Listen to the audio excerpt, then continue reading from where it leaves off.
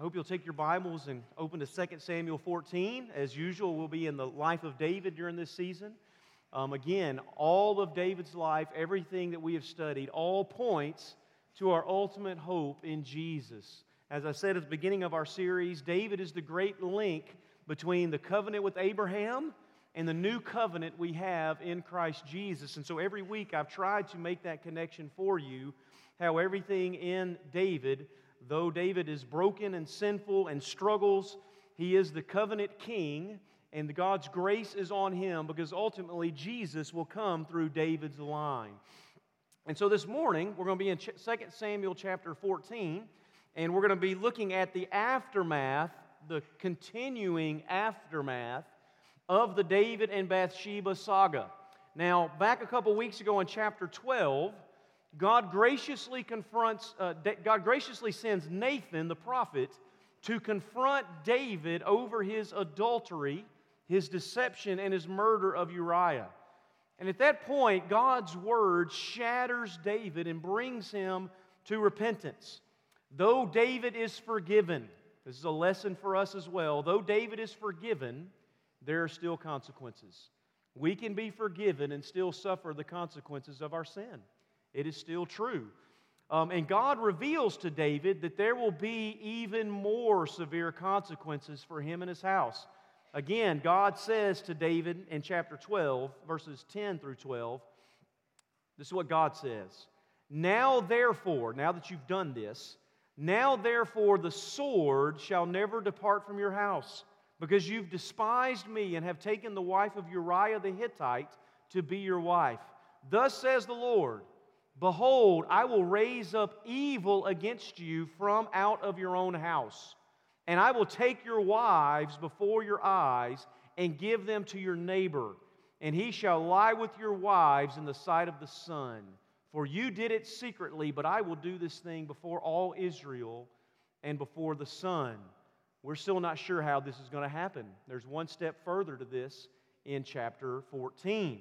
So that led, chapter 12 to chapter 13, where Amnon, David's son, becomes sinfully infatuated with Tamar, his half-sister, who's also David's daughter, and he rapes her.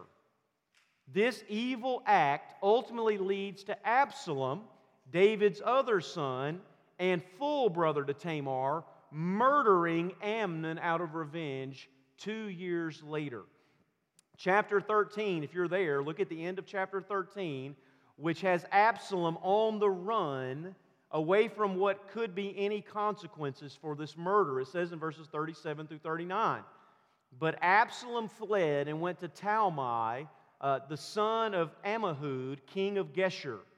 And David mourned for his son day after day. He's mourning for Amnon.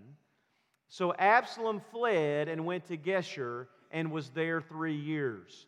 And the spirit of the king longed to go out to Absalom because he was comforted about Amnon since he was dead. Now, chapter 14 is going to deal with how Absalom is brought back to Jerusalem from exile. What we're going to see in this story are the intentions of man and the intentions of God. That's my title, the intentions of man and the intentions of God. We're going to see God's providence in the midst of cunning and manipulation. Now, I'll say here at the beginning, no matter how cunning someone is or how well they can scheme and plan and manipulate, God's purposes will not be thwarted. Amen? Amen. No matter what, no matter the schemes and manipulations of man, God's plans will prevail. That should bring us great hope and should lead us to never despair of any circumstances. And in the end, no matter how much anyone schemes or plans, their purposes will only serve to accomplish God's purposes. As Proverbs 21 says, the king's heart is a stream of water in the hand of the Lord. He turns it wherever He will. And the next verse says, every way of a man is right in his own eyes, but the Lord weighs the heart. Or as the famous poet To a Mouse by Robert Burns says, the best laid plans of mice and men often go awry. And what we're going to see today are the plans of men and the ultimate plans of God. So let's look at just two sections here I'm going to break chapter 14 into two sections. Very easy outline. We're going to see the manipulation of Joab and the manipulation of Absalom. So let's read verses 1 through 22 together. You'll notice the title in mine says Absalom returns to Jerusalem. It says, "Now Joab, the son of Zeruiah, knew that the king's heart went out to Absalom. And Joab sent to Tekoa and brought from there a wise woman and said to her, 'Pretend to be a mourner and put on mourning garments. Do not anoint yourself with oil, but behave like a woman who has been mourning many days for the dead. Go to the king and speak thus to him.' So Joab put the words in her mouth. When the woman of Tekoa came to the king, she fell on her face to the ground and paid homage and said, 'Save me, O king.' And the king said to her, 'What is your trouble?' And she answered, 'Alas, I am a widow, and my husband is dead. And your servant had 2 sons, and they quarreled with one another in the field. And there was no one to separate them, and one struck the other and killed him. And now the whole clan has arisen against your servant, and they say, Give up the man who struck his brother, that we may put him to death for the life of his brother whom he killed. And so they would destroy the heir also. Thus they would quench my coal that is left, and leave to my husband neither name nor remnant on the face of the earth.' Then the king said to the woman, 'Go to your house. I will give orders concerning you.' And the woman of Tekoa said to the king, 'On me be the guilt, my lord the king, and on my father's house. Let the king and his throne be guiltless.' The king said, 'If anyone says anything to you, bring him to me, and he shall never touch you again.' Then she said, 'Please let the king invoke the Lord your God, that the avenger of blood kill no more, and my son be not destroyed.' And he said, 'As the Lord lives, not one hair of your son shall fall to the ground.' Then the woman said, 'Please let your servant speak a word to my lord the king.' He said, 'Speak.' And the woman said, 'Why then have you planned such a thing against the people of God? For in giving this decision, the king convicts himself, inasmuch as the king does not bring his banished one home again. We must all die. We are like water spilled on the ground, which cannot be gathered up again.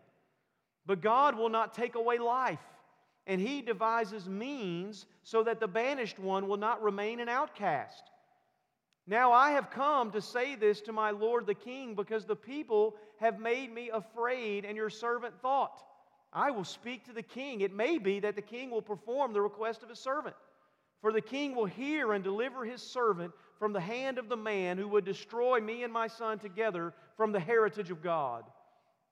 And your servant thought, the word of my lord the king will set me at rest. For my lord the king is like an angel of God to discern good and evil.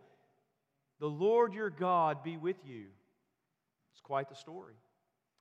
Then the king answered the woman, Do not hide from me anything I ask you." And the woman said, "Let my lord the king speak." And the king said, "Is the hand of Joab with you in all of this?" And the woman answered and said, "As surely as you live, my lord the king, one cannot turn to the right hand or to the left hand from anything my lord the king has said." When translated means yes. It's a lot of words to get to yes. All right. "It was your servant Joab who commanded me. It was he who put all these words in the mouth of your servant. In order to change the course of things, your servant Joab did all this." That's the important line. "But my Lord has wisdom like the wisdom of an angel of God to know all the things that are on the earth." Then the king said to Joab, who's been standing by watching, "Behold now, I grant this. Go and bring back the young man Absalom." And Joab fell on his face to the ground and paid homage and blessed the king. And Joab said, "Today your servant knows that I found favor in your sight, my lord the king, in that the king has granted the request of his servant. Okay, that's a lot of reading, but we want to go through this and learn a bunch of things. First, I want you to know first that the purposes and intentions of Joab in this chapter are most likely honorable. Joab intends good. Lest you have forgotten, Joab is David's nephew. He's the leader of David's army. He grew up with David in Bethlehem and has walked side by side with him from the highest of highs to the lowest of lows. He is David's right-hand man. Though him and David had not seen eye to eye on everything, I'm not going to rehash all those stories, Joab has loyally protected King David. He knows the royal family is in disarray and in danger of securing the future of the kingdom with Amnon dead and Absalom in exile. Politically, the kingdom is in turmoil. He knows how David thinks, and he knows that David is conflicted about what to do. David is so conflicted that the text here is even in conflict with how David feels. Look at verse 39. Verse 39 says that the spirit of the king's heart ceased to go out to Absalom. That's in chapter 12. The heart of King David ceased to go out to Absalom. And in chapter 14, verse 1, it says that Joab knew the king's heart went out to Absalom. Now, commentators are as confused as everyone. Is David's heart going out or is it not going out? What does that mean? Well, it seems that go out is a military term. That's the term. Go out is a military term for engaging the enemy. So if that is the case, then David simply didn't go out against Absalom when he was in exile in Geshur. And David basically allowed him to remain in exile. And so in chapter 14, verse 1, Joab knows that the king, if given the chance, will bring justice to Absalom. That David's decided that he deserves justice. That's why he stays in exile. This explains why Joab has to manipulate the king's heart regarding him. If David's heart really longed for him to come home, you don't need a woman from Tekoa to convince him. Just say, nudge, nudge, nudge, wink, wink, David, bring him home. David's very conflicted, as any of us would be, about a son who has done something horrible. Second, Joab intentionally, again, sends for this crafty woman from Tekoa to aid his plan. The text says wise, but it's the same word used for Jonadab last week, who craftily taught Amnon how to seduce his half-sister and basically get her alone. All right, that's what it means. So she's basically here playing this skillful or cunning person, and she's basically playing the same part as Nathan did, except God put words in Nathan's mouth. Joab puts words in her mouth. Okay, remember Nathan also goes and confronts David with a story. But there's a glaring difference, as I just said. The author of Samuel specifically tells us that the Lord sent Nathan to David. Here, Joab sends this woman. Third, also like the prophet Nathan, this crafty woman of Tekoa, this Tekoan, has a story to relay to the king. She pretends, right? We know she's pretending. David doesn't. She pretends to be a woman in mourning. She's dressed like it. She acts like it. She's a widow that's lost her husband. Now, is any of that true? No. Nathan's story could have absolutely been true. This story we know is false. All right? She hopes that she can also entice the king to pronounce judgment on himself, much like David did with Nathan. So she tells this carefully crafted story that, if you'll notice carefully, it mirrors the story of Cain and Abel back in Genesis, right? If you remember that story of Cain and Abel, you have two brothers who fight in a field with no one to separate them. One strikes the other and he dies. And just as the Lord himself spared Cain's life, sent him away, right, and protected him from others who may seek vengeance, this woman wants the king to protect her only remaining son from her clan that demands justice. So she subtly accuses her clan, by the way, of not really wanting justice. What do they want? They want her property. They're going to take away the heir. They want my property, king. It's not really about justice. This is about my property. Okay? That's why she says in verse 7, they really want to destroy the heir, not destroy her son. But again, several differences between this woman's story and the reality of Absalom's crime. If you're going to tell a story, at least get the parts right. If you're going to tell a good analogy, it all needs to make sense. There's a glaring difference between her story and Absalom. First, her story involves manslaughter, not murder. Why do I say that? Right? The law of Moses allows for mercy in such a case and makes a clear distinction between murder and manslaughter. You can read about that in Exodus 21. From her account, her two sons simply they're actually out in a field, they get into a fight, and one strikes the other and they die. There's the heat of a moment, there's a fight, somebody happens to die. Absalom, however, is guilty of calculated, premeditated, long-awaited murder. He plots for 2 years to murder Amnon. And in David's case, it doesn't seem like he's one of the family members actively seeking to destroy Absalom, though if given the chance he might. But David hears this case, this made-up case, and David gives her a favorable ruling. He just says, hey, go about it. Nobody's going to touch your son. But as you already know, she's not satisfied with that. The king has yet to connect her story with his own situation. She's got to connect the dots for David. God's word did it in Nathan's story. So she presses the king. She wants the king to invoke the name of the Lord, to swear a solemn oath concerning her son. David's happy to oblige. He says in verse 11, as the Lord lives, not one hair of your son shall fall to the ground. But once again, she's not satisfied. She presses again. She accuses David directly. Look carefully at verses 12 through 14. She says that David has planned this same thing against the people of God. Not against his son. David has planned it against the people of God. Because ultimately this is about Absalom being the next king. David has intended to take away the heir, though God, just like Cain, has found a way to spare him. But again, there's a huge difference between this woman and the prophet Nathan. God's word through Nathan sought to stir up David's conscience regarding justice. That's what Nathan wanted. Nathan wanted David to recognize justice, convict his conscience.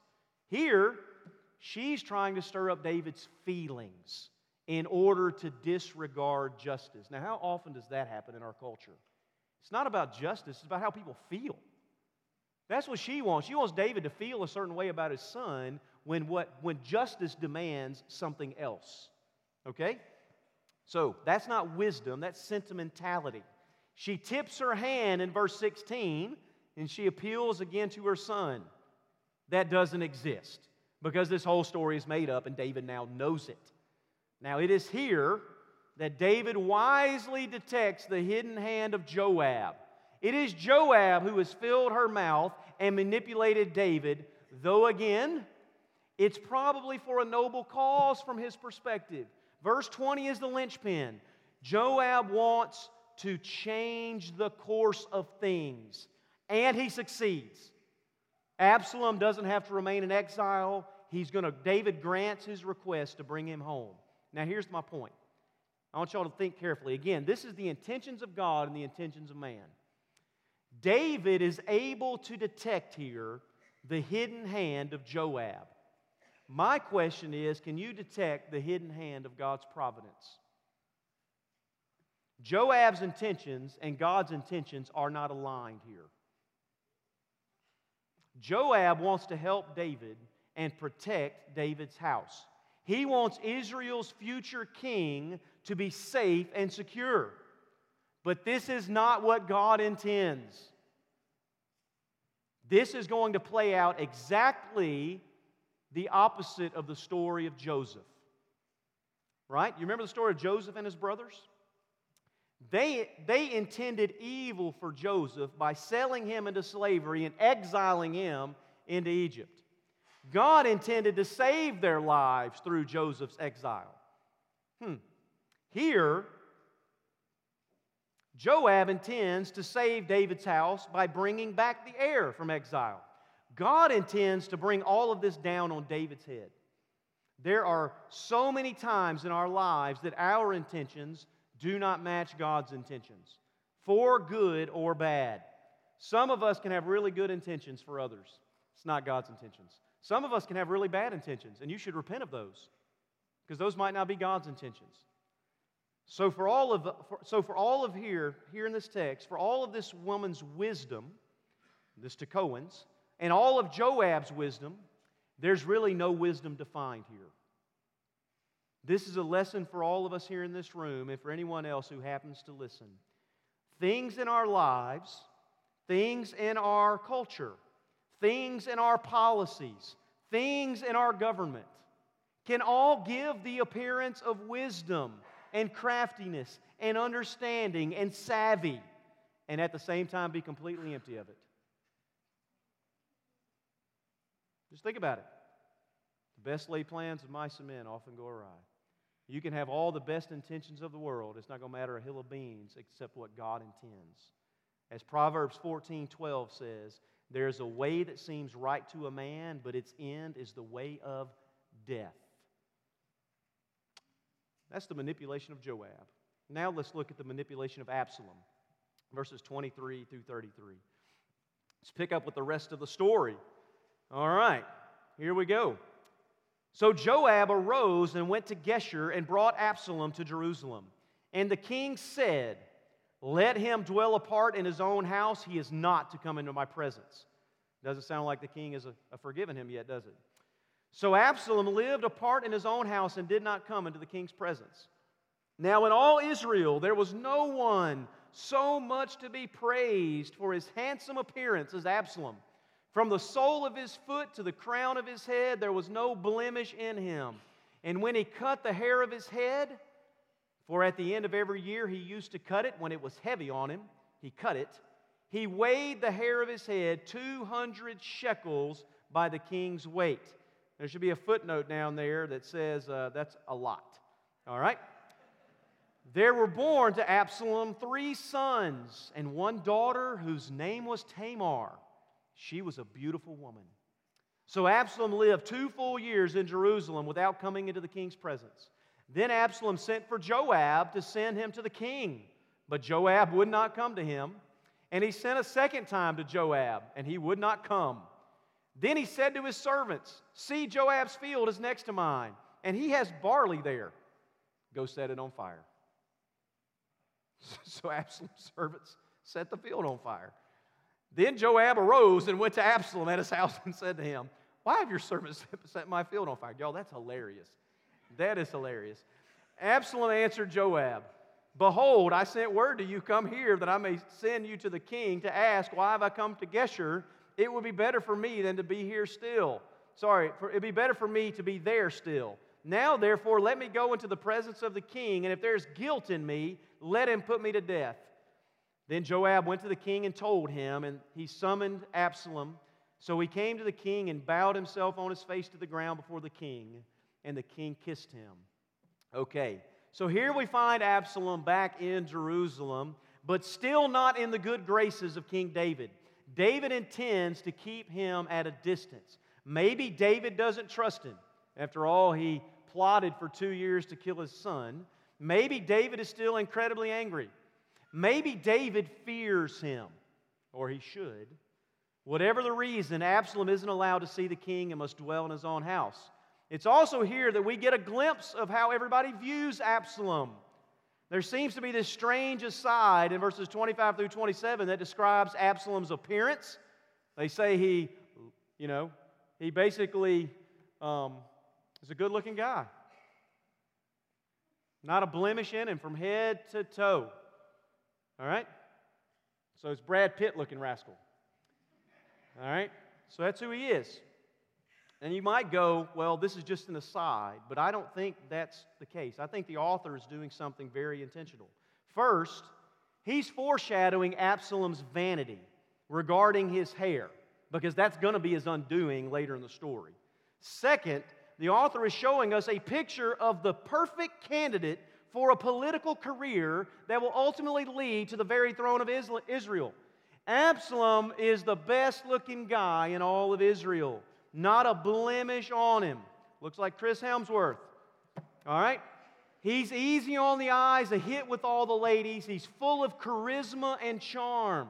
He has a beautiful family, 3 strapping young boys who will make excellent princes, and 1 daughter, aptly named after her beautiful aunt, Tamar.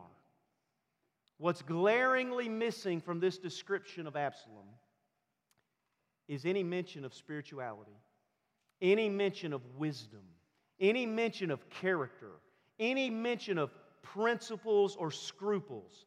He's not like his father David, who is described over and over again, despite his faults, as a man after God's own heart, who is to shepherd his people Israel. No.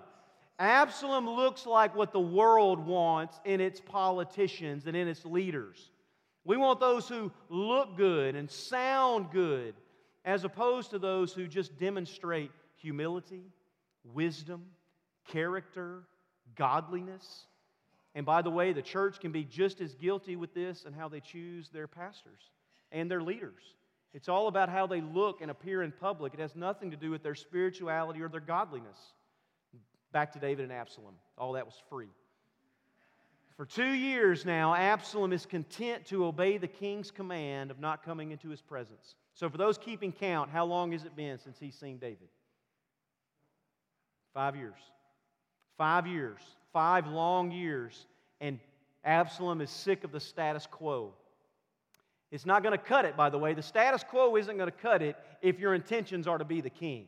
You can't stay in exile, and you certainly can't stay out of the political court from a distance.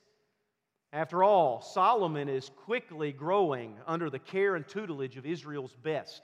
He's probably 5 years old as well at this time. Absalom decides it's time to see his father David. So he sends for Joab. But Joab isn't answering his phone or checking his DMs. Absalom keeps tweeting at him, but no avail. Some of y'all don't know what any of that means. But Absalom, like many we've seen around David, is a practical man, a man of action. Time to resort to Plan B. Plan B is sending up an old-fashioned Indian smoke signal. Now, for those who don't know what that is, Absalom sets Joab's field on fire. Okay? While there's barley in it. Now Joab is listening. Absalom wants to see the king even if it costs him his life. It's a calculated risk, but he figures after 5 years, David has no intentions of killing who should be next in line for the throne, right? He wants to see the king no matter what. Absalom wants to know why he has been brought back from Geshur. If I'm innocent, treat me that way. And if I'm guilty, put me to death. He does not mean that. That is not what he wants. That's just talk. But anyway, so the chapter begins with Joab manipulating David, probably for good intentions. Then Absalom manipulates Joab for his own purposes, as we will see next week. And now Absalom manipulates David, who has been conflicted about this the whole time. And verse 33 gives us the conclusion. Then Joab went and told the king, and he summoned Absalom. So he came to the king, bowed himself on his face to the ground before the king, and the king kissed Absalom. I imagine that was a very awkward meeting. Notice that the text says that Absalom comes to the king, not to his father. That's important. This isn't, he approaches like a servant, not like a son. Now you might go, well, hey, Jacob, this is like the prodigal son coming home. This is what we see in Luke 15. No, it's not like the prodigal son coming home. The prodigal son comes home in repentance. He comes home saying, I've sinned against heaven and against your throne. I'm not worthy to be called a son.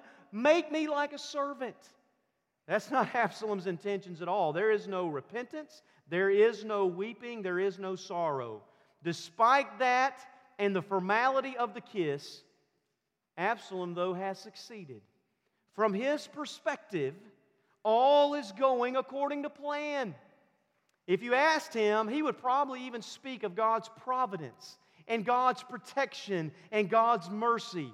Things have gone so well for Absalom. He murders his brother and gets away with it. He's exiled and is brought back home. He produces a lovely family. He's been brought into the king's presence. The next step for Absalom on this glorious ride is the very throne of Israel. It's all God's will. But is it? Is this what God intends? Again, the intentions of man and the intentions of God are not always the same. Is this all for Absalom's good, or is this for David's judgment? Again, hear me. All of you in this room, listen. Just because things are going well for you, that does not mean that you're under God's blessing.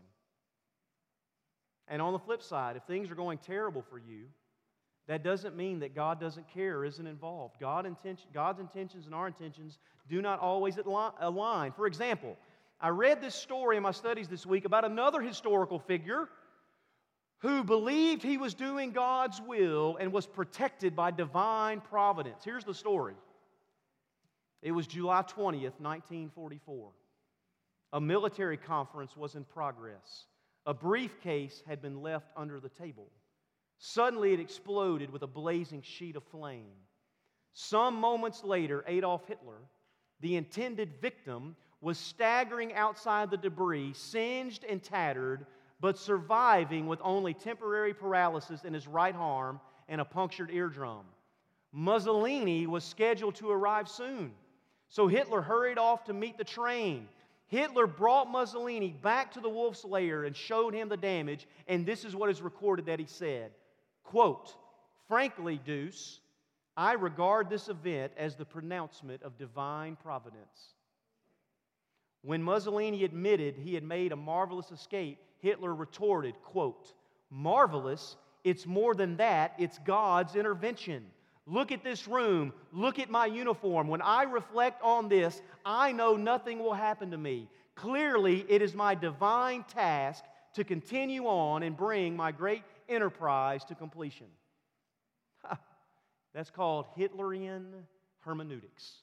Even the most perverted minds, listen, even the most perverted minds and the most perverted hermeneutics can justify their actions and decisions as being directed by God. All of us can do it. It does not make it so. Hitler may think it's God's providence. Absalom may think it's God's providence, but the truth here is that Absalom's success isn't for him. God intends to bring judgment through him. Now hear me. As I close, y'all have done so well paying attention.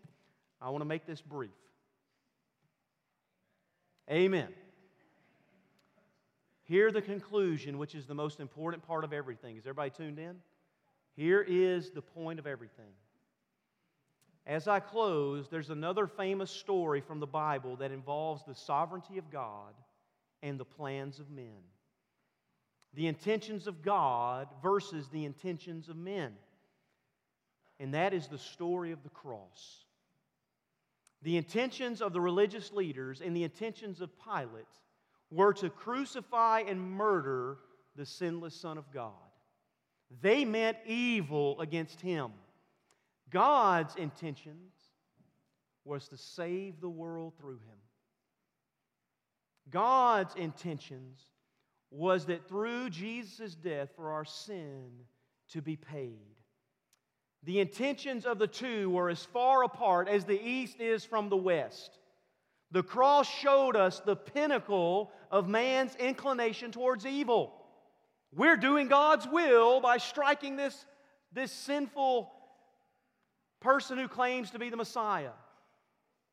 There is no greater evil than to murder the sinless Son of God. But the cross also showed us the pinnacle of God's love and mercy and justice. There is no greater display than Christ willingly offering Himself up for the sins of those that He loves. The intentions are so differently, it's incalculable. And because of the cross, hear me, we can know and trust the hand of God even behind the hardest and most difficult seasons of our lives. It is because of the cross that we can know that all things work together for the good for those who love God and are called according to His purposes. And it's because of the cross that we, like Joseph, that I mentioned earlier, can say to those that meant harm and evil toward us, what you meant for evil, God meant for good. And that is the banner written over our entire lives, that man's intentions for us are not always God's intentions, but we can trust God's intentions no matter what happens. And David can too, because though God will bring justice against David, the heir is still safe, and the heir is not Absalom. It is Solomon, because Jesus will be a son of David from Solomon's line. May the Lord add a blessing to the preaching of His Word. Would you stand with me as we pray? Father, I pray today that, Lord, as we think about Your intentions and the intentions of man and how they don't always line up, Father, that we would trust You no matter what we see, that we would trust Your hidden hand, even in the midst of those who might seek to do us good and those who might seek to do us evil. So, Father, I pray that in our lives we would seek by prayer, by Bible study, by loving and following You and walking by Your Spirit, to live our lives intentionally for Your glory, that our intentions would be to honor Jesus.